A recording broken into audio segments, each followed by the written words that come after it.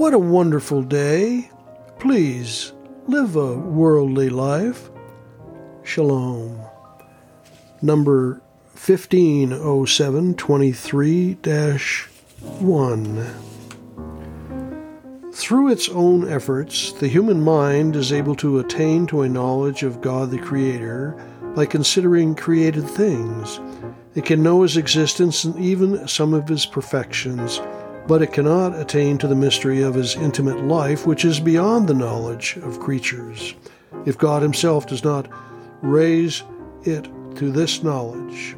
God alone knows the mysteries of His intimate life, of the communication of this life to man, and He alone can reveal it.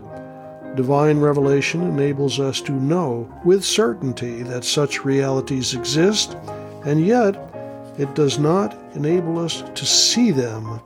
It tells us that God is triune, but it does not show us the Trinity. It makes us know that God gives us grace, but we cannot see grace. Precisely because we do not see, to adhere to divine mysteries, we must believe trustingly in God who has revealed them to us. And this is just what constitutes the act of faith. Faith is certain because it relies on the Word of God, who can neither deceive nor deceive. In this sense, we can say that faith is clear, free from errors, admitting no doubt, since no one can doubt God's Word. But at the same time, it remains obscure, because it does not show us the truths which it proposes for our belief, and, therefore, they remain mysteries to us. Let us remember the pitcher that contains a lighted but invisible lamp. This obscure side of faith is, at the same time, both painful and glorious for us. It is painful because we cannot see what we believe, painful because an act of faith often escapes a leak in the dark, a thing repugnant to human nature which likes to be in control, to know what's going on, and to proceed on known facts.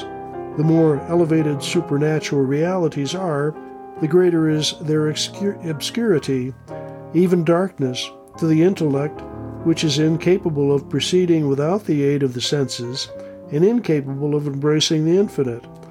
On the other hand, however, it is this very obscurity which constitutes the merit and glory of our act of faith. Merit, because it is a wholly supernatural act based not on what we can see and verify, but solely on what God has revealed to us. Glory, because our act of faith gives all the most glory and honor to God, the more it relies solely on His Word.